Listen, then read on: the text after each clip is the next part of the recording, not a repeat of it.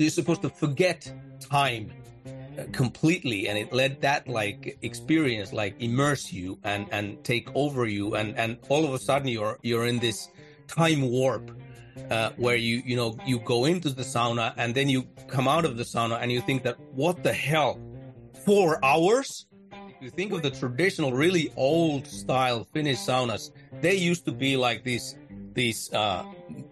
built of logs, like timber saunas with and often you would have gaps between the timber and the floor would have gaps, and you would have tons of air coming in, and those are some of the best saunas I've ever been in. The next step in evolution of sauna, when they when they use the same principle of the fire under the rocks, and the fire goes through the rocks.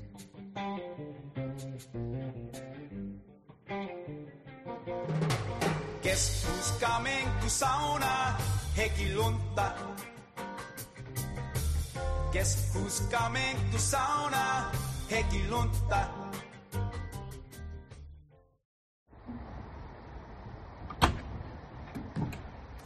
Hello.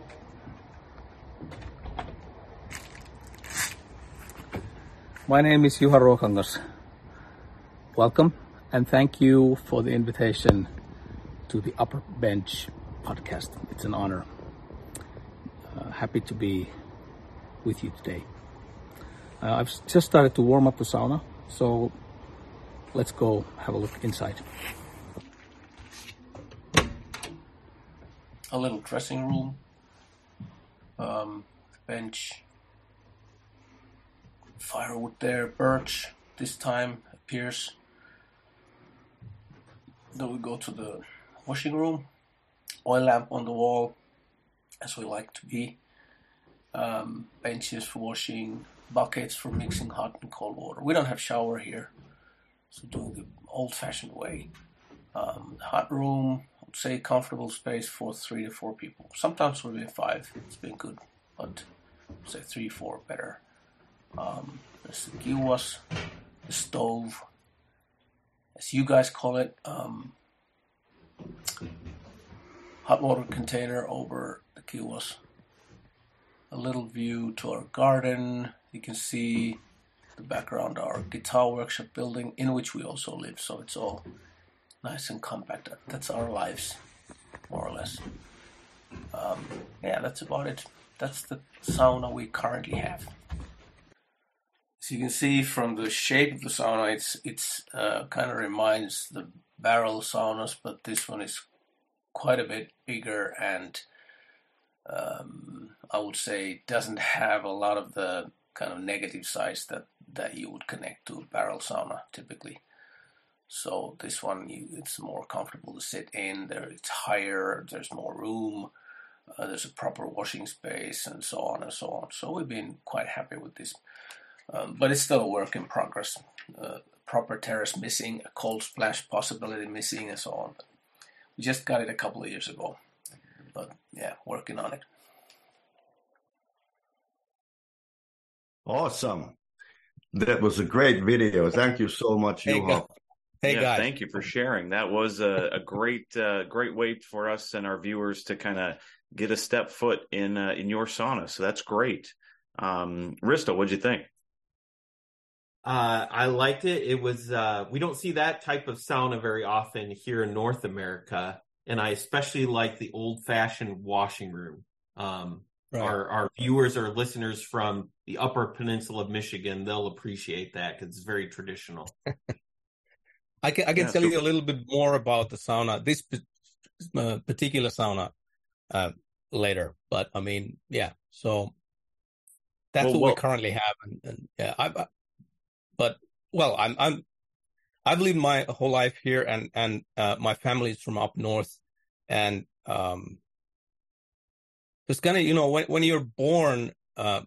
My mother and my father, they are from the countryside up north, and they were literally born in sauna.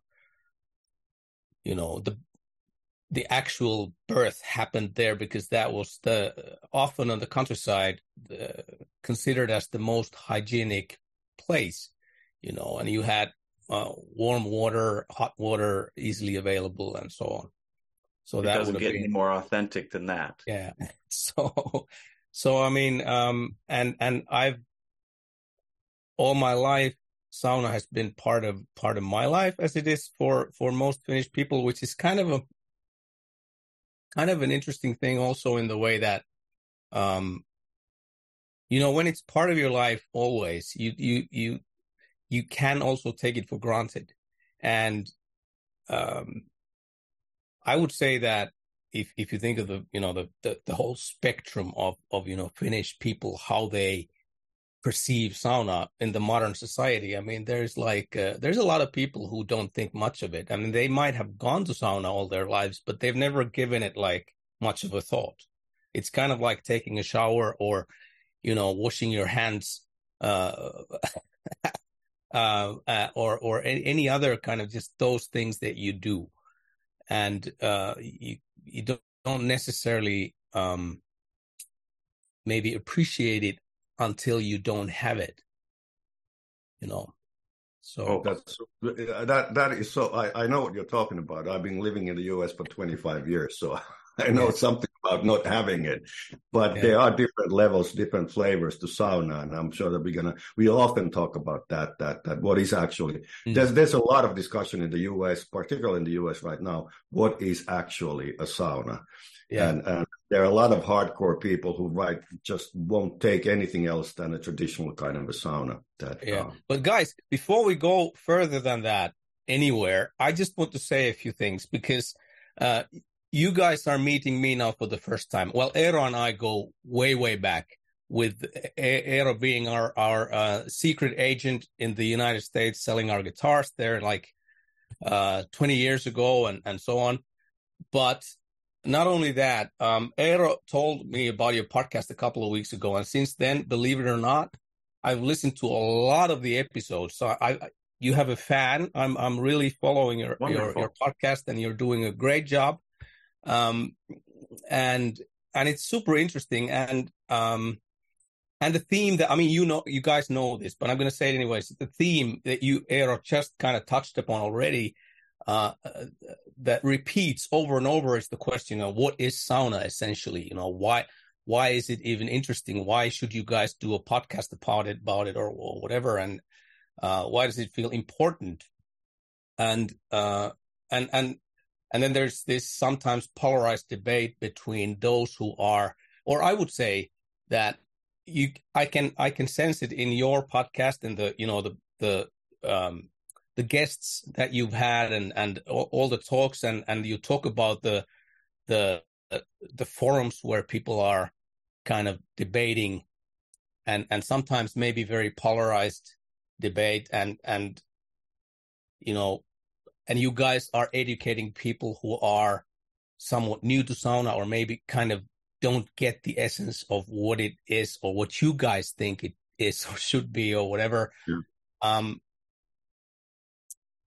And then the difficulty of explaining it and communicating it for those of us for whom sauna is an elemental part of their lives, as really like a natural thing, and it feels like something that you really don't want to be without it, because it's as important as sleeping, as eating, as part of a healthy way of life. So it's really interesting, and I appreciate that you do what you do. Yeah. Thank you. So thank you so much for being here. Yeah. So we have one fan now. You have more fans, but you have one more fan.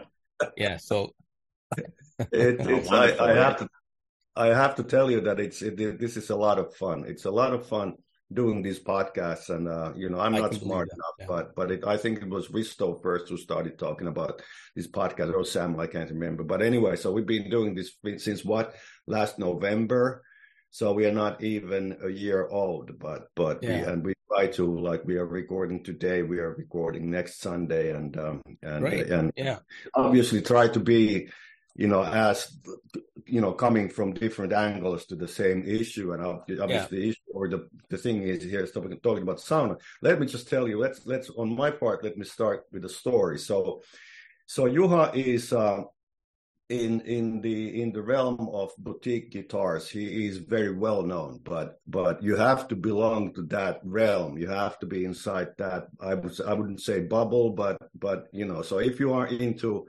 and Juha might have a different view on this, but if you are into like quite fantastic or naturally fantastic, but also expensive instruments, then Juha from Finland comes along, and there's actually a Luther school or music. What's the actual translation of the? Well, a guitar making school. You could just call it guitar making school. Yeah. Yeah, so there's Juha is one of the most well known, but there are also others that come from and from. Yeah, that. I mean, we don't need to delve very deep into the guitar stuff, but I would just like sum it up in the way that we or my company, we've been around for about 30 years, soon 30 years, and like Eero kind of mentioned that it's like the world of guitar or guitar playing. I mean, it's like the popular culture and the whole thing. I mean, it's like something that just exploded in the 50s and 60s. And we have the American icons, the archetypes of guitars like Fender, Stratocaster, Gibson Les Paul, and whatnot. And in the kind of aftermath of the Industrial Revolution of what, electric guitar kind of was driven by the Industrial Revolution as well. Then came the kind of the second wave, you could say, of handmade electric guitar. And it's been kind of bubbling under since, I would say, 70s, 80s. And now we come to the 90s, 2000s, with the rise of internet. Then we're kind of living this. If you're into electric guitars, if you're into high end, if you're into kind of like really into that niche of you just don't want the bulk, what everybody else has, then now we're living this era of, you could say, like a renaissance of handmade guitar, more or less. I mean, there are thousands of luthiers or guitar makers around the world. And we were one of the you could say pioneers on the European front, and kind of have made our mark there. But I mean, that's a side path. But it's I will draw the talk back into the topic for today for the sauna, because it's kind of if you think of, I just mentioned about the kind of the use the term spectrum of different kinds of people in Finland who perceive sauna in different kinds of ways. And for me, having the personality of, I guess there would be a diagnosis for this that I have, whatever. I mean, I've been obsessed with guitars since young, and whatever I become interested in, I really dive deep into that. And so it's been, for me, sauna is kind of the same. And I've, since the first apartment we ever had, first house we ever had with my family, I've been kind of delving into that. What is sauna for me? What kind of sauna do I like? And what kind of sauna do I want? So it's been really important, and I've experienced a lot of different kinds. Needless to say, I mean, if you're into that stuff, and if you live in Finland, you have a possibility to experiment a lot. Not always great, but obviously, like I know you've kind of talked a little bit about the basics of what is the old smoke sauna about, and then the kind of the evolution of different, to the modern interpretations of what sauna can be. But so I'm very interested in it, and so it's I would say that it's the reason why I'm I'm interested in it and why I've kind of become quite experienced with, and I wouldn't say expert, I wouldn't even say super knowledgeable, but I know a thing or two, and I built a few different kinds as well, sauna. So I mean, it's because of that same diagnosis that made me a guitar maker, that also make me interested in sauna. Yeah.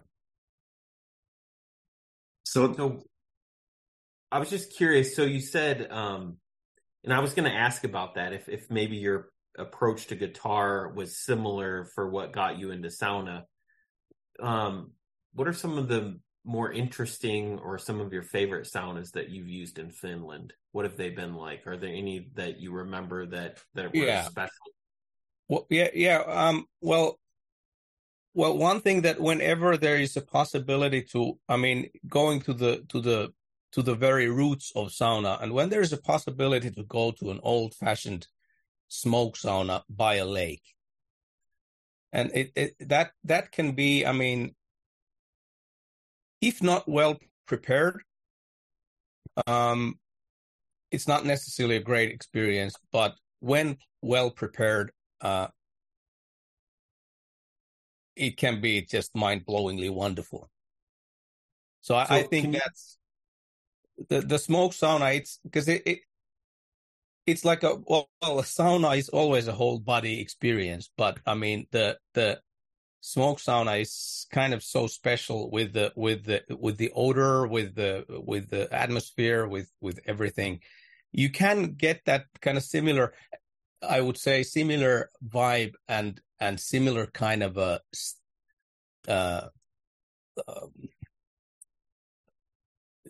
the encapsulating feel of the steam and the warmth surrounding you. You can get it in many kinds of saunas, but there is something special about smoke sauna, and I think it is partly because there is I mean, you preheat it before you go to sauna. So you don't. Our sauna has the kind of a modern wood heated stove in it, but when you preheat the sauna, you don't need to be mindful about the fire, that is there good amount of wood or not, or what. I mean, you do all the preparations, and then you can just use the sauna. You can be in the sauna for 5 hours, 6 hours if you want, and it's still going, because there is so much rocks in it. I don't know how much is it, like 1,000 kilograms or even, I mean, it's huge amount. So the heat it can hold, and the type of, when you throw water on the stones, on the rocks, it's this like almost like a otherworldly experience when you kind of throw the water on the stones, and first there's like nothing, and then slowly starts coming this like really low rumble from, and then the steam and the heat wave, when it comes, it lasts such a very long time, and it's like so soft that it's like velvety soft, and it's just wonderful. And you can do that. I mean, the same thing can be achieved by.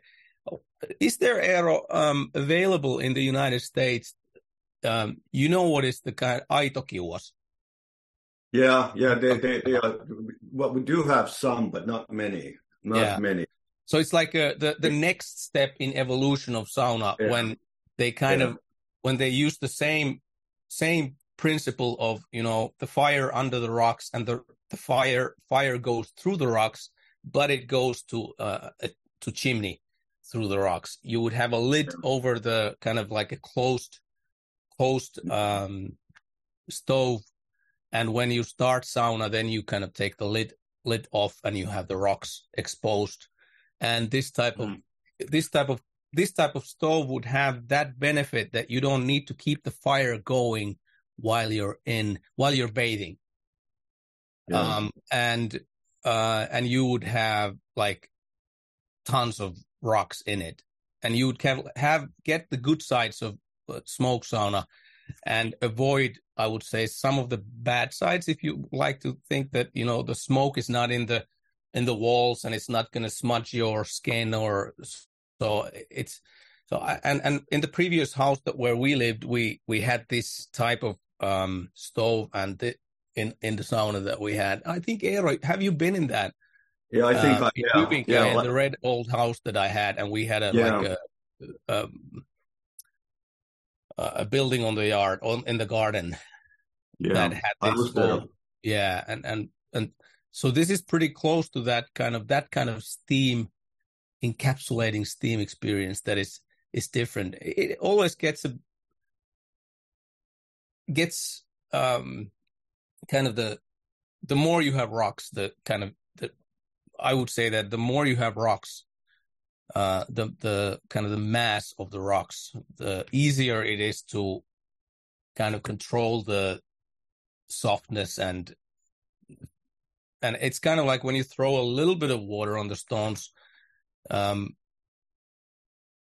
room doesn't get even very hot at all, but you can just, if you want a lot of steam and a lot of heat, you just keep on throwing it. And you can really control it, like fine tune it while you're in sauna. And if one person likes one way and another person likes another way, you can control it when the room is big enough and the amount of rocks is enough and so on. So that's quite special. I've always liked those. And we can actually, I can talk a little bit about the sauna that we have now, or the kind of the why we have this kind of sauna, because it's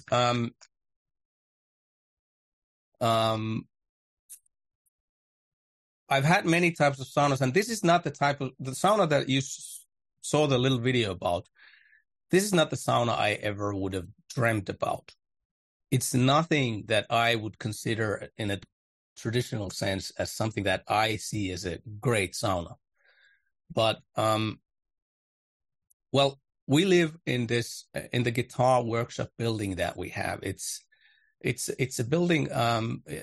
It's an old garage building belonging to an old manor. The building was it was built in 1896. It's a brick building with walls like 3 feet thick, and natural stone foundation. It's like a really massive house, and most of the house now is our guitar workshop. I think it's the size, if you count like both floors, the second and first and second floor, we have about 6,500 square feet space here, and most of that is the guitar workshop, and we have a little apartment.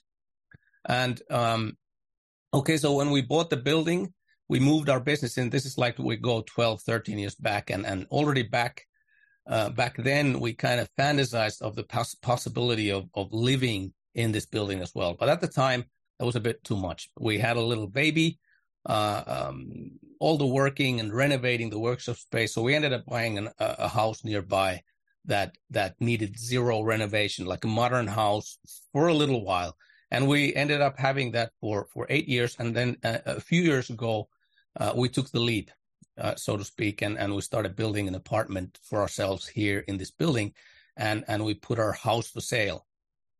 And the house sold so fast that we kind of panicked, because technically we did have a little old apartment area in this building, but that had stood abandoned for decades. You know, there was no running water, there was no sewerage built, no kitchen, no shower, no toilet, nothing.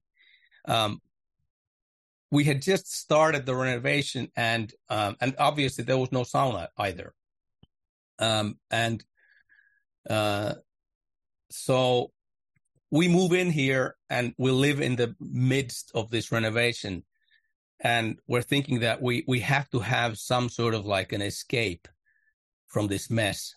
And so we kind of figured that, yeah, let's get a sauna to the garden, something that we can just buy, and it can be, you know, dropped in there with a crane. They just lift it and put it. We put the little foundation there and make the sewerage working, and and they're going to put it there, and we're going to have a sauna in a few weeks. So, yeah, and so I was looking at different options of what could we get, and I've been sauna bathing in barrel saunas, and that made me super suspicious about anything that even remotely,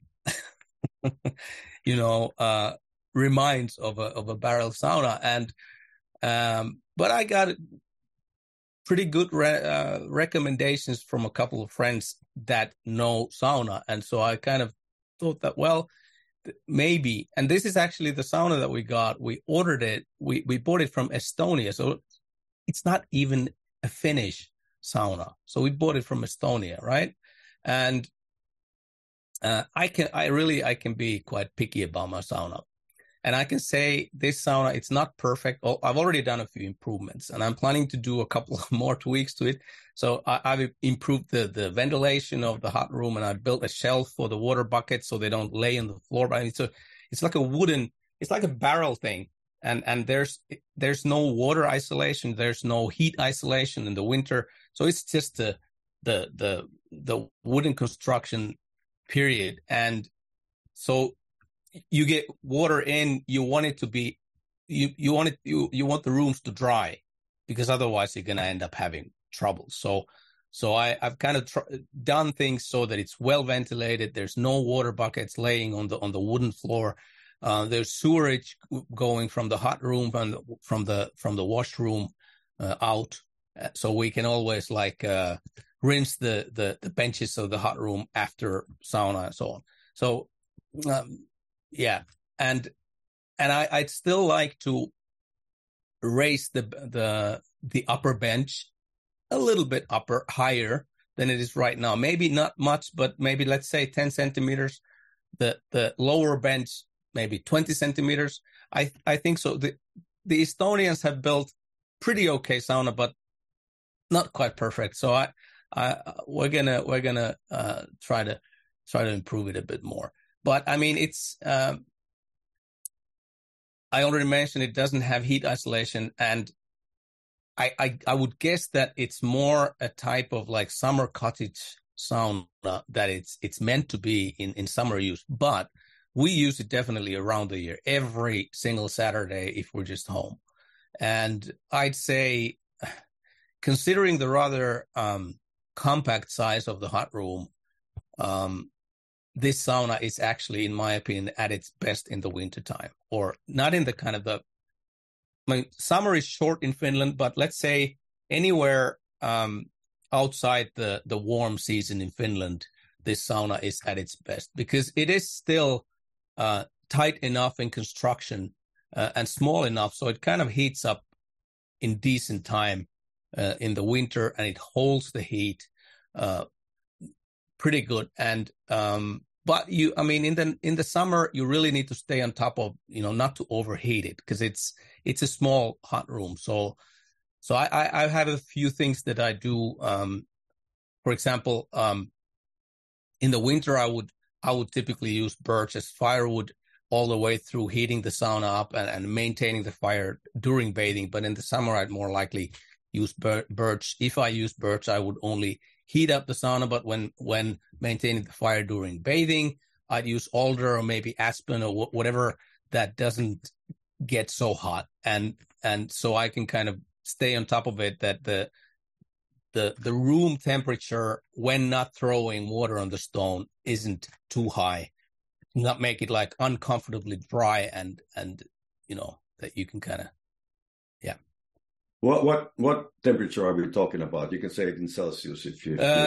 Well, in Celsius, I would say that when you in this hot room, when we go to the room before we have thrown any water on the stones, it's pretty good if it's like, let's say 70 to 75. Okay. Yeah. Okay. Not hotter than that. If we go over 80 Celsius, whatever that is, you can do the calculations of whatever it is.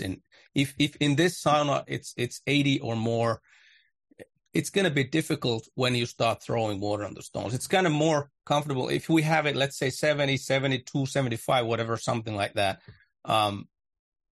it's going to be nice because we have in the stove, you saw a little bit of it in the video.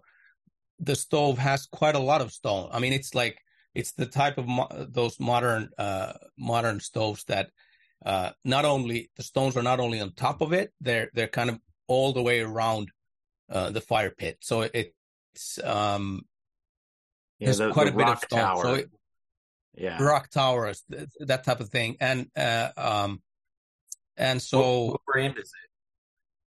I can't remember what the brand, because it's an Estonian brand that I've never heard about, but it's I can't remember it. Sorry. I tried to see that in the video too. I couldn't make it out, Risto, but I can find you the brand. It's if neat. You want. And do you know how many rocks it has, and what do you think of that rock tower style of heater? How has it been? I've liked it. I think it's nice because even though in this, I mean, because it's again a pretty small room, not too small in the way that, you know, the benches. I don't know if it comes how it comes across in that video, but you don't need to sit so close to the stove that the radiating heat would be on your shins, like that. That's something I really don't like. So but it has those kind of like heat shields around it, most of it, that are maybe because there's a cage full of rocks, and then maybe 3 inches gap, and then there's the kind of like the heat shield, bent thick metal plate going around. But what you can do with the rock tower type of thing, that you get different type of steam a bit, or different amount of heat if you throw it to the front of it or to the top of it, kind of like in that way. So I think it's pretty good. But I don't have really experience of many that kind of what I know is that in some sauna I was kind of positively surprised in a sauna where when I kind of entered the sauna, I was thinking that, okay, the benches are way too low, and now my feet are going to be cold, because if I don't raise them on the upper bench as well, or I don't have any kind of like a railing to put my feet on higher up, so it's not going to work. But in this sauna, they had the rock tower thing, and it felt like actually it also kind of helped a bit that you didn't have that issue with the lower part of the sauna being so cold when you had rocks all the way from the floor up. In that sauna, I'm not sure if it was only that, because it can be also other factors contributing to that. You know, how the ventilation, what kind of draft is there, and so on. But, it looks like you're getting a good mix of, you know, like a radiation heat, you know, just heat coming directly from that stove and rocks. They might be heating, you know, the lower extremities maybe a little bit softer than maybe blasting if there were no rocks. Yeah, and in this sauna that we have now, it's like in a barrel sauna, it's typically very uncomfortable to sit, because you're sitting on those like curved, and you're kind of sitting in a funny way. But in this sauna, you can actually where you sit, especially if we are our family, let's say, you know, me and my wife and our son, the three of us in sauna, we could all basically lift our legs on the bench and rest our backs to a straight wall behind us. So, and we'd be all of us would be then quite high in the room, our legs included, and not too close to the stove that is in the corner.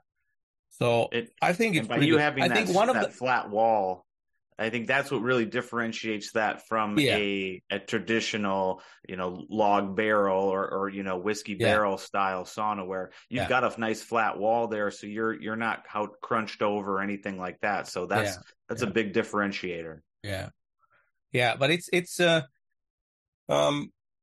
also like I would say, you know, having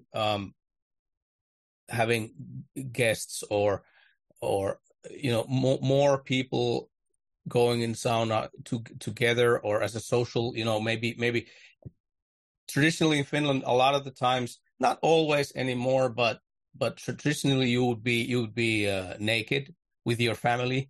But when we go to sauna, sometimes we have guests from different countries. We could have like maybe customers or a dealer comes from Japan or from Germany or whatever visits.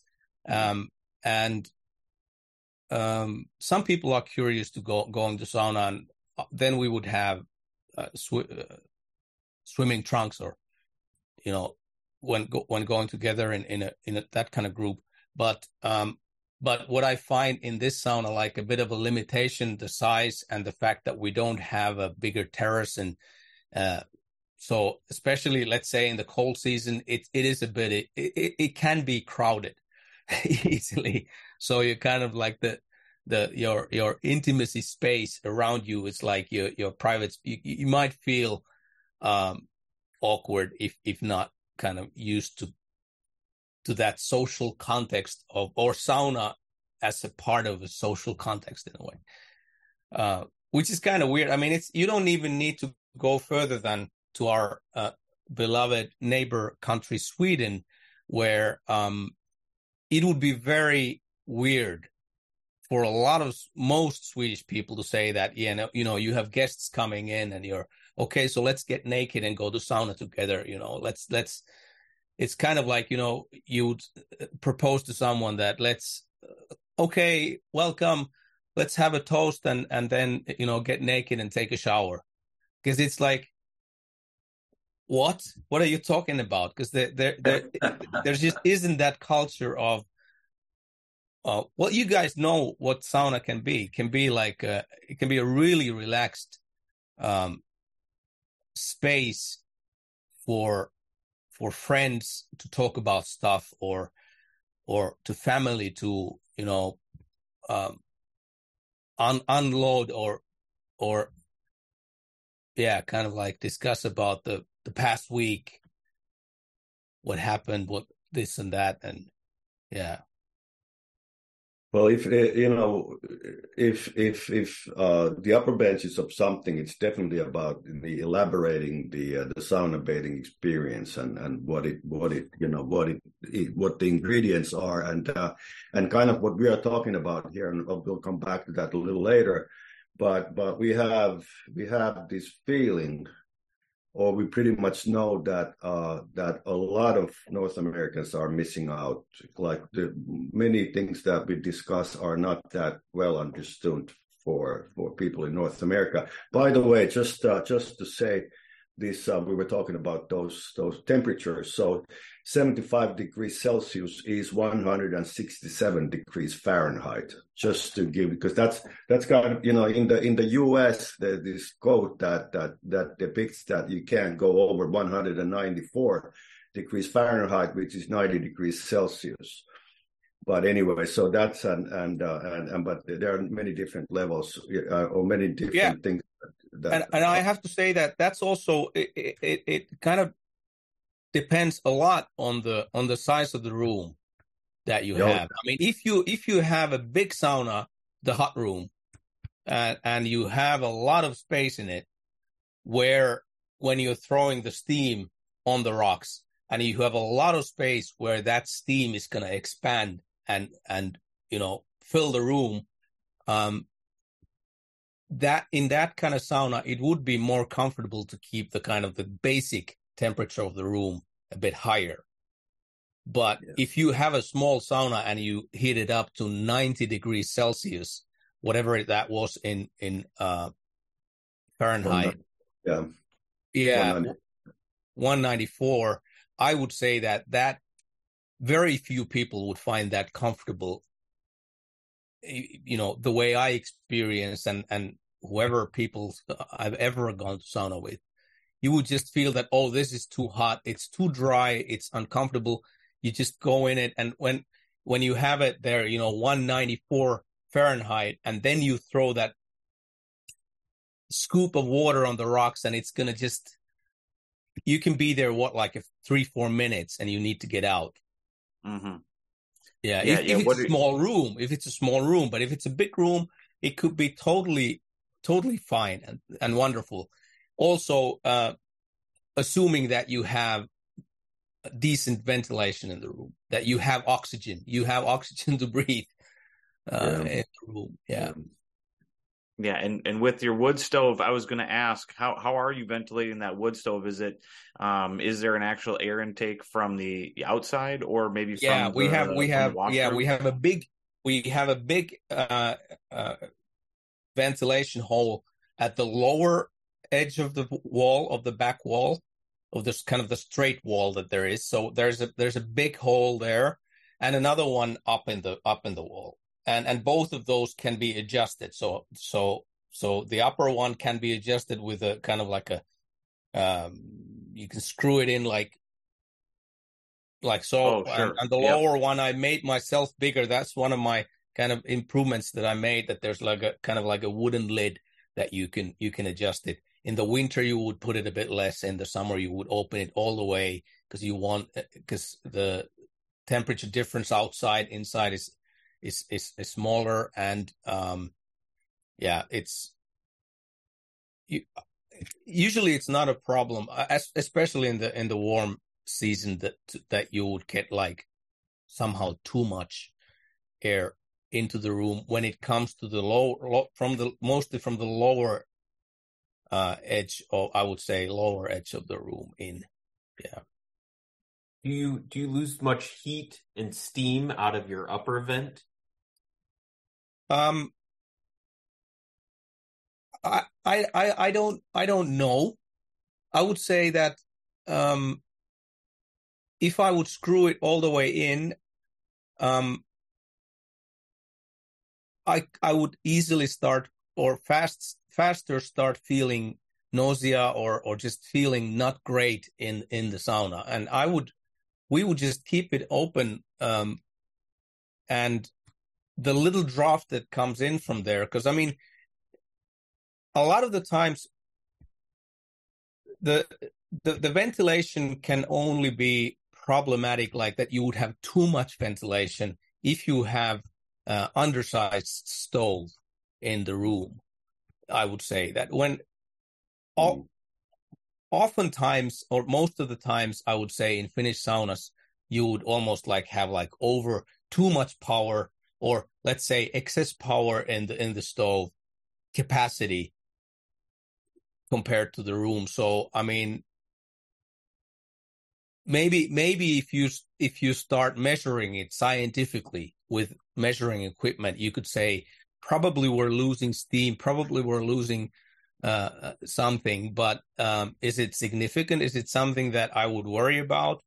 No. I just very much go by the ear. I fly by the, just what feels great. You go for that and you experiment with that. And a lot of times, I mean, I'm interrupting, but I mean, a lot of the times, if you think of the traditional, really old style Finnish saunas, they used to be like these built of logs, like timber saunas with, and often you would have gaps between the timber and the floor would have gaps, and you would have tons of air coming in. And those are some of the best saunas I've ever been in, that you have a lot of air coming in, but when you have a lot of capacity in that pile of rocks in the stove that you have there, whether it's a smoke sauna or more modern sauna, it's not going to be a problem because you're just going to compensate it with, because it's, being in sauna where you can throw a lot of water on the rocks without making it unbearably hot. It's very, very nice. Yeah. And, measuring by yourself, using yourself as a measure and paying attention to what it's like, I would encourage all of our listeners to practice sauna that way. I'll tell some people, exactly. Don't even use a thermometer, feel your benches, exactly. Feel your walls, listen to the sound of the water on the rocks, pay attention to like how you're feeling as far as like you talked about feeling like you're not getting enough oxygen. Yeah. It's okay to use measures as well, but your best measure is like your body. Exactly. And I would say I've heard there's a and I know that in Finland, in a lot of saunas in summer cottages that people rent out for tourists, they have like sauna bathing instructions. And you know, in the instructions you might have these, you know, these numbers. You might have the temperature, you might have, you know, how many minutes you're supposed to be. And then people start taking it literally, like that. They start thinking that, oh, I need a timer, which is like the stupidest thing I could ever think, to have a timer in sauna, which is like the opposite of what you're supposed to do.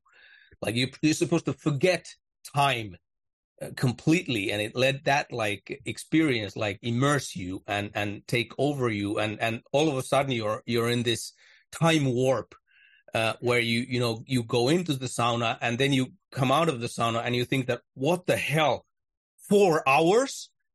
Where did that 4 hours go? You know, that's the way sauna is supposed to be. Okay, you know how it is. It's the Eero has been talking about the kind of the routine, the cycle of, you know, of course it's not being 4 hours in the hot room. It's going to be the cycle, the repetition of the routine of hot and cold, and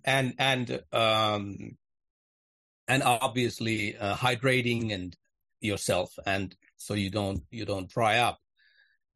So yeah, I would say that for me, you know, having a thermometer on the wall, it's not there so that I could, it's not there because I want to monitor the thermometer while sauna bathing. It's more there because I'm kind of, I know, you know, I don't really care about the number, what it says, because I know already by now, being 51 years old and having bathed in I don't know, 1,000 different saunas, I know that in one sauna the thermometer can say 194 Fahrenheit or whatever it is in Celsius, and it feels great. And in another sauna you go, it says the same number and it's it's unbearably hot, and you can't go into that sauna. So you can't really stare at that number because it depends on the height of the room. It depends on so many factors. And so I would have the thermometer there for the sole reason of, okay, now I have a, you know, let's say the first time we got the sauna 3 years ago, something like that. So the first time I heat up the sauna, the first time I go there, I have no idea how this sauna is going to be, in what temperature. And so that's the thermometer is great for, because the first time you go there, you realize that, okay, maybe this doesn't feel so great. And then I look on the wall and that says 85 degrees. Okay, this is too much for this sauna.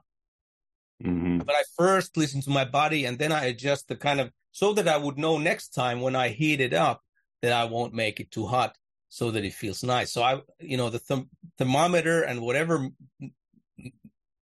means of measuring things is more for kind of just calibrating that space to behave the way I want it to behave, you know, so that it's comfortable. Perfect. This discussion is excellent, but we haven't even scratched the surface yet, and we've been talking almost 50 minutes already. So let me just you have to make it 2 episodes. Yeah, I guess so. Yeah, or 3. Yeah, but let me scroll back a little. Let me scroll back a little, because that is, you know, we always, you know, as Juha said, we used to work together.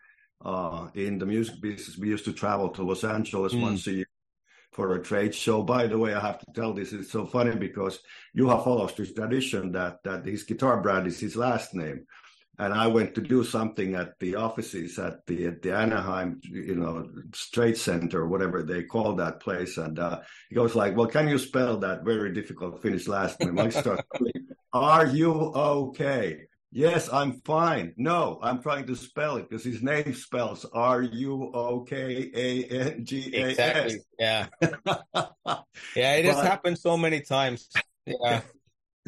But anyway, my point is that, so we had, you know, we check up, you know, like every 6 months that we are both still alive, and we talk about the old times and stuff. And And then we start talking about these podcasts. And like Risto says, everybody and his brother has a podcast nowadays. So yeah, absolutely. Juha has his own. Our dear friend JJ French with the Twisted Sister has his own, and everybody else has their own. Yeah. But anyway, so the point where I've been, when you volunteered, Juha, for this show, and I'm obviously we're all grateful for you doing that. But now the very interesting thing is, and there's a similarity to what we do here, is that so you have these people coming to your premises from all over the world.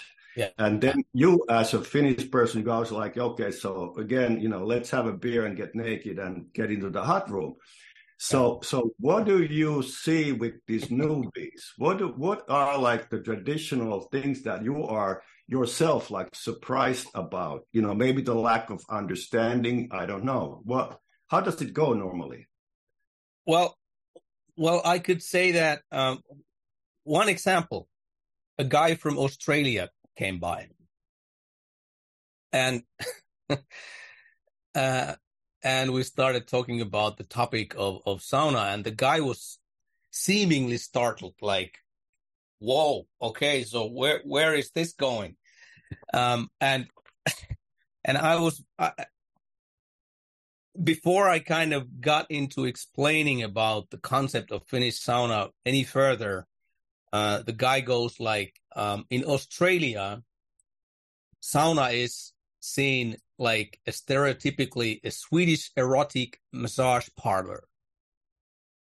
That's sauna. I mean, if you have a sign somewhere in Sydney saying sauna, that's what it is. It's something quite different from what Finnish sauna is about. So that was the kind of, that's how polarized our. Are you going to Sydney now?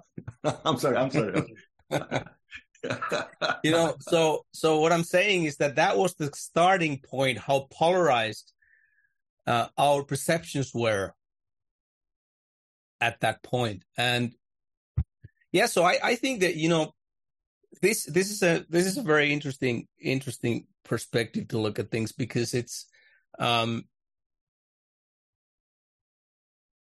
you've asked it in your podcast so many times, so how can we communicate, how can we educate people, how can we make people understand better what sauna is? Well, one thing is, of course, the problem that sauna is not something, it doesn't fit into this box or that box or that, because it's a whole spectrum of tradition, different kinds of tradition mixing in different countries, and it's not a Finnish invention. Wherever it comes from, way back, it's difficult to say, but it is very challenging to tell another person. I don't think there's a really good way of telling other than showing and other than the actual experience. It's kind of like you take any experience. How does it feel to jump from an airplane with a parachute? How do you explain that if you don't experience? How does how can a person ever understand how it feels like? So I think, the closest you could maybe get, the way I'm kind of brainstorming about it, like, if you haven't been in sauna, if you maybe have one bad experience in your life of going into sauna, and then you've made up your mind, oh, it's not something that's not for me, I don't like it, and it's because you just had a terrible experience of a bad sauna in one way or the other. So how can you communicate how wonderful and even life-changing it can be in the other extreme when it's really great?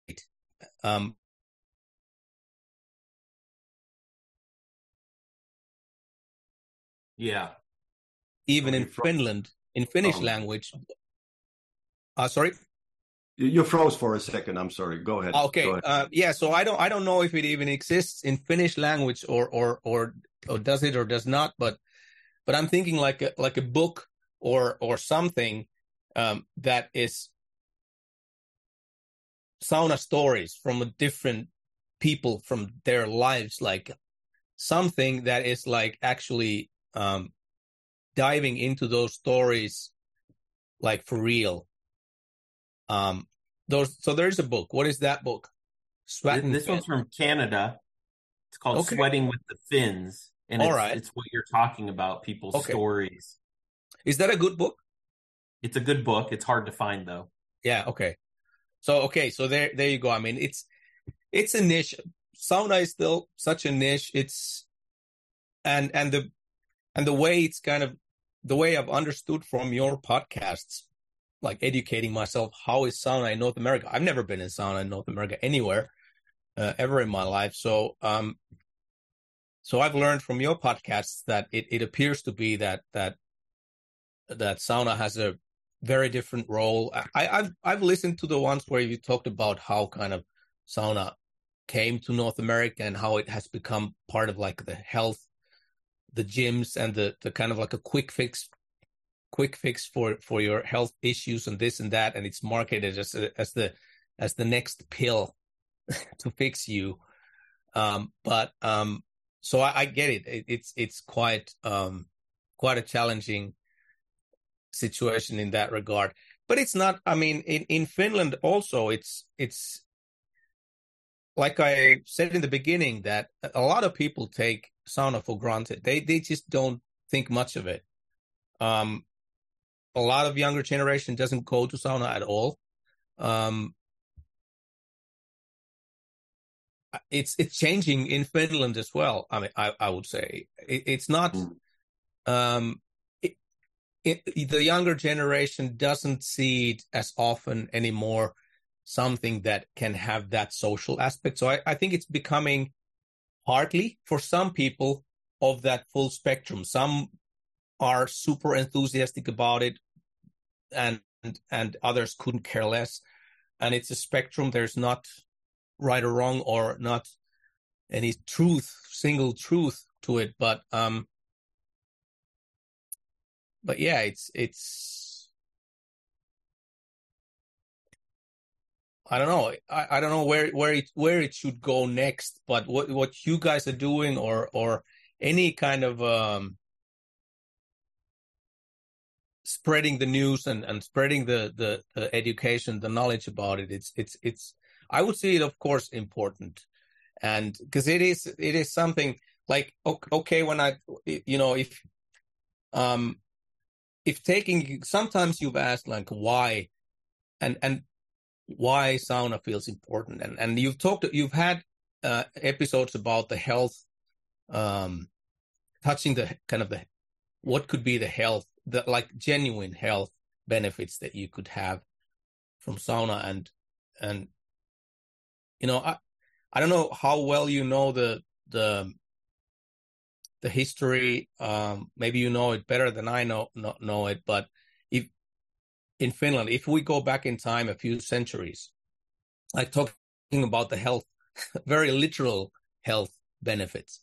Well, we go back to the medieval times, Finland being a part of the Swedish kingdom at the time, and the social structure or the social classes in Finland were, it was a somewhat clear cut between a Swedish-speaking upper class and the rest of the population, being, the lower class being more the natives, the Finnish people, and a really interesting story from the medieval times was, the time of the plague. When plague hit Finland, sauna was seen as something that it's for those natives, for those Finns. It's something to do with their pagan. I mean, Sweden came to Finland with crosses. Crusades was the excuse of coming over and taking over, and we had our pagan beliefs, and sauna was kind of seen at the time as as part of that. It was something to do with that native religions and the paganism and things. And in other words, the upper class did not generally go to sauna because it was seen as something that we're too fine for that filthy tradition from Finns, right? And so the plague hits Finland, and lo and behold, the upper class dies and the lower class doesn't. No, not black and white, but more so, more people in the upper class die. And if we think of the medieval times, how did the upper class keep themselves clean? What was their hygiene about? They didn't typically go to shower. They just put more deodorants and more smells and more with their wigs and their all that stuff, just keep the appearances of cleanliness. Whereas the Finnish people go to sauna. And and actually got clean. They actually got clean, and they actually didn't die so much of the plague. 100%. So there you go. Like one health benefit that you can have. Yeah, you can stay alive. Yeah. We were talking about that just the other day about using it as a cleanly space out on the battlefield. You see the videos recently from out of Ukraine, the saunas there being probably the cleanest spot in 100 miles, but that dates all the way back to the world wars where they were using them for detox, not detoxing, but literally cleaning themselves off of any type of chemical or any type of lice or any infestation disease that was running around and going through the companies. They could kind of run them through at least a sauna and get, and even if half the guys got clean, it was a win. Yeah, absolutely. Yeah. So we gotta soon. We have to start wrapping up soon. But let's just go back to the the quote unquote foreigners coming to see you and having negotiations with you, maybe dealers or end customers. So are you like facing the same thing that we face very often here in North America, that people that kind of may not even going deep into the structure of the sauna, but the misunderstanding that sauna is a one and done thing? Do you have? Is that something that happens to you also? Yeah. Oftentimes there would be,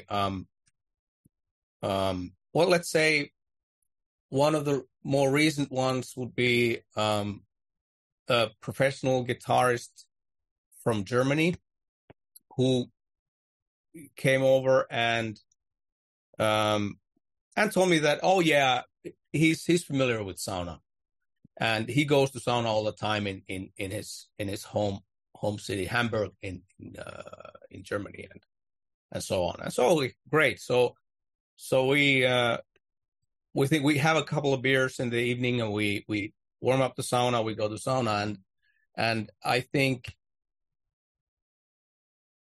I mean, not thinking more of it other than doing what I always do to people who haven't been in Finnish sauna the way we go to sauna.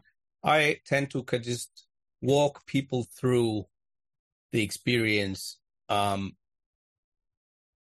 way we do it, and I explain it while doing it and what's happening and then asking that, is this how you have it where you've been before?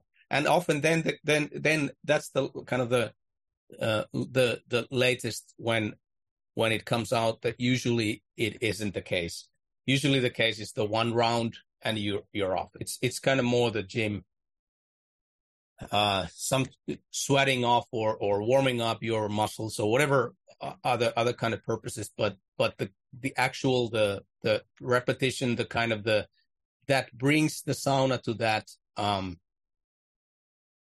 Sorry, I'm going to close the window because it's very.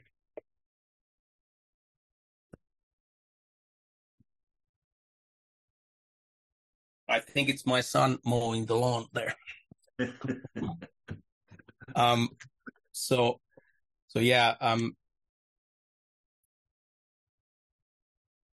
So the having the kind of the repetition of the cycle of hot, cold, hydrating, chilling, cold plunge if you have a possibility to do that, and so on. It's that kind of brings you to that mindset that I would say that is the if we think of the sauna often, I would say that it's something that it's not only for cleansing your body, it's for cleansing your body, your mind, your soul, there's a meditative element to it that is there's got inbuilt and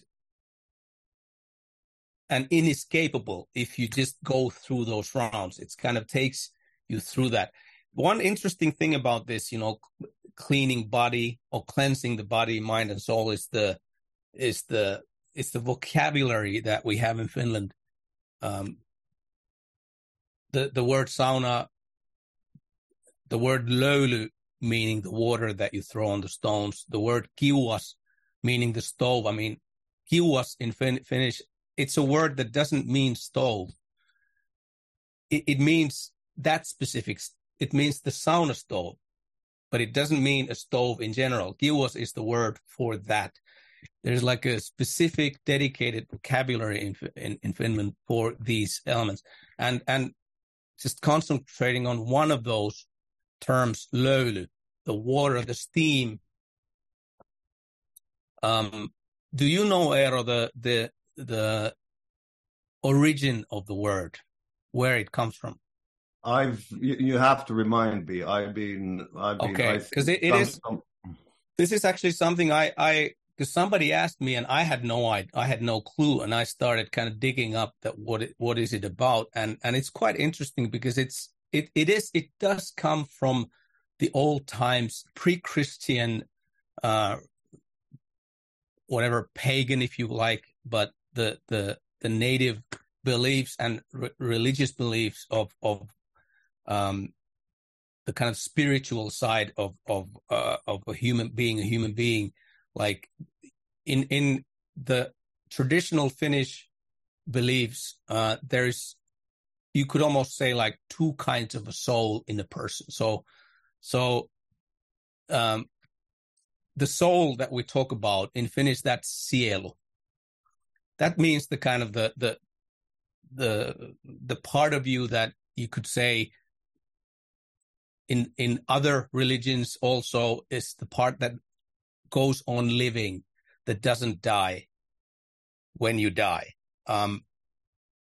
But then in Finnish language, there's another type of a soul, and the original word for that is löyly. And it is the bodily spirit. It's that life force that keeps you going, that keeps your heart beating, that keeps your cells operating. That's löyly originally in Finnish. So it's the bodily spirit, and one of the elements, I mean, thinking that, okay, löyly in sauna, the steam, that it would be that kind of an element that kind of like revitalizes your bodily spirit. It's quite interesting. Yeah, that is interesting as you dig into that picture to think, like, because there's so many saunas here that they say no steam, and if you think about that, the sauna isn't alive without steam, Yeah, absolutely, yeah. Its life is gone, and then also, we should say about North America, there really are kind of maybe like 3 different types of saunas. There's the ones we've talked about, which are the gym, the hotel ones, which often are without that life. They don't have the multifaceted, there's nothing profound. You wouldn't go use it and come back and go, oh, I got to get one of these, Yeah. But there's also, the Finnish American areas in northern Minnesota and northern Michigan, and it's very much alive there. Yeah, you talked about these. Yeah. Yeah, the sauna culture is part of the DNA. Yeah. It's, and then there's also the trend, which is happening right now, which for me is a bit of a question mark, is it going to become part of the DNA, woven into the culture of people's experience and their And I would want to add one more thing, because this is an interesting, like if we go way back before Finland ever existed, or I don't know. I mean, was there any human beings on this piece of land yet? But really, like going way back, and I don't know if this is a coincidence or not, and I don't know if there's any research done about it or not, but the common factors between the Finnish type of sauna and the North American, the Native American sweat lodge that they had, because this is interesting. I mean, when you there was a time in my life when I was reading a lot about the Native Americans, different kind of tribes, the Hopi, the Cree, the different. There's so much different tribes, and I was reading about those things, and the kind of the common ancestry through between the Alaskan and the Russian, the Bering Strait, and the Mongolian tribes in Siberia, and the North American, some of the tribes in Alaska, and coming down to Canada and so on and so forth. They share partly the same DNA, and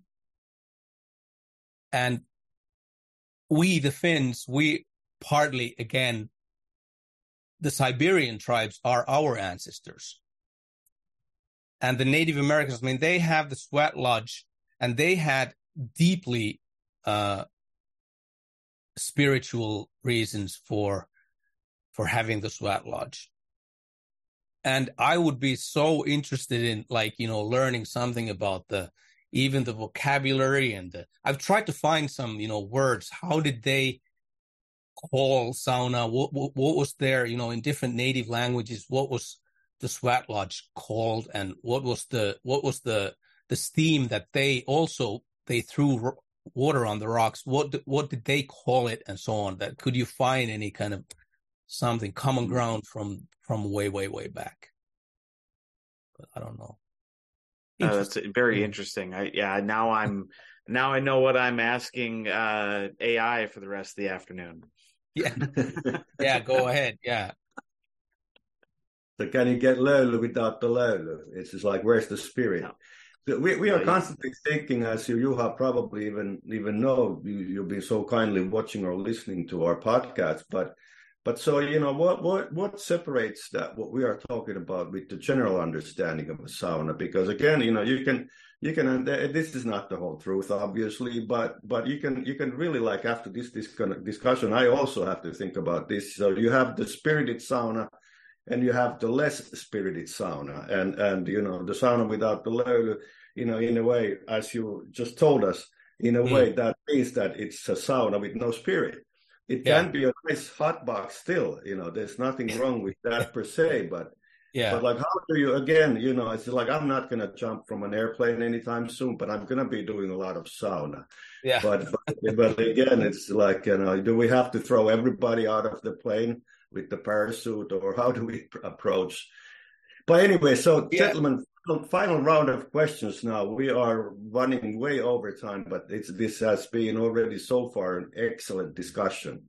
I knew it's going to go over time. I'm too talkative, and I apologize for that. Yeah, we're gonna bring. I think we are gonna bring you on for an episode 2 at some point, and okay. Maybe we'll actually talk about guitars. But no, this has been a great conversation. I do appreciate you coming with us. My final question, or just kind of final thought. Where do you see your sauna going from here? In a new house, wherever you land, if what's the next step for your home sauna? Well, the current sauna, we're kind of like, when we bought it, I thought of it as a temporary solution until we built our apartment to this building, and maybe then we'll look into something else. So, but we've been kind of, I would say, surprisingly happy with the sauna, so that now we're thinking that maybe the next steps would be like put a bigger terrace and some roof over it, and some cold splash or whatever we could do, like something that to kind of tweak that a bit. But I have to say that in the long term, one of my dreams that I've never had is that I would put a smoke sauna into our garden at some point. That's something that I would like to put there. Just because it's just that what keeps me from doing it is that to have a smoke sauna, we don't have a lake right next to our house, so it's kind of, that's the thing that I maybe it will be the longer term dream come true, would be a smoke sauna somewhere by a lake, but that's one of mine. Something that so that's maybe something. Wonderful. No, thank you so much. Any other questions? Final questions? Don't look at me. It's Risto's got one percolating. I can see it. Yes. I don't right now. I took tons of notes, so well, I could wrap up.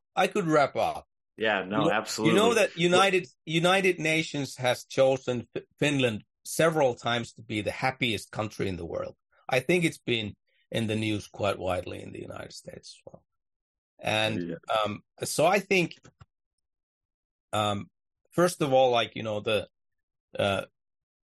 for Finnish people hearing that we've been chosen the happiest country in the world, it's a kind of like an awkward thought, or a kind of paradoxical thought, in a way, because Finnish people per se wouldn't necessarily see themselves often as the happiest in the world. I would say, but maybe it's more like being more content with what you have, rather than endlessly craving for more and more. Maybe that's something more, that we're kind of like, we have a country where it's a pretty safe country to live in, and even if you drop from the business wheels, and if you drop, you're going to be taken care of to an extent, and you get a doctor's appointment or whatnot, and all those things, what kind of contributes to that being more content, or more easily content with what you have, rather than endlessly craving for more. But I would say, honestly, my theory is also is that the essential existence of the sauna culture plays also some kind of role here, because with its really, like, if you think of it, with its long-term overarching effect of slowing the hectic pace of life in our modern era down a bit. And when you have that, as part of our lives, as I said, every Saturday we go to sauna. Every Saturday, if we're home, we take those typically 3 to 4 hours in my family to really slow down and put away the gadgets, put away the screens, put away the clock, put away the timer, and take that time warp. I like that. I'm going to use that. And no clocks in the sauna. And I love that, because I think everybody needs a chance to do that. It doesn't matter if you're in Europe or North America or wherever. Everybody needs to be able to take a slow down and go at their own pace again. So I love that. I appreciate that. Thank you. So thank you so much. We just, again, like I said before, we just started, scratching the surface, but we'll get back to you. And since you've been so nice, Juha. I am Eero Kilpi, as always, with the North American Sauna Society, and I have my dear brothers, Christopher and Sam, here with me. Juha Ruokangas, thank you so much. We'll talk soon. Thank you. Keep up the great work. Thank you. Thank you so much.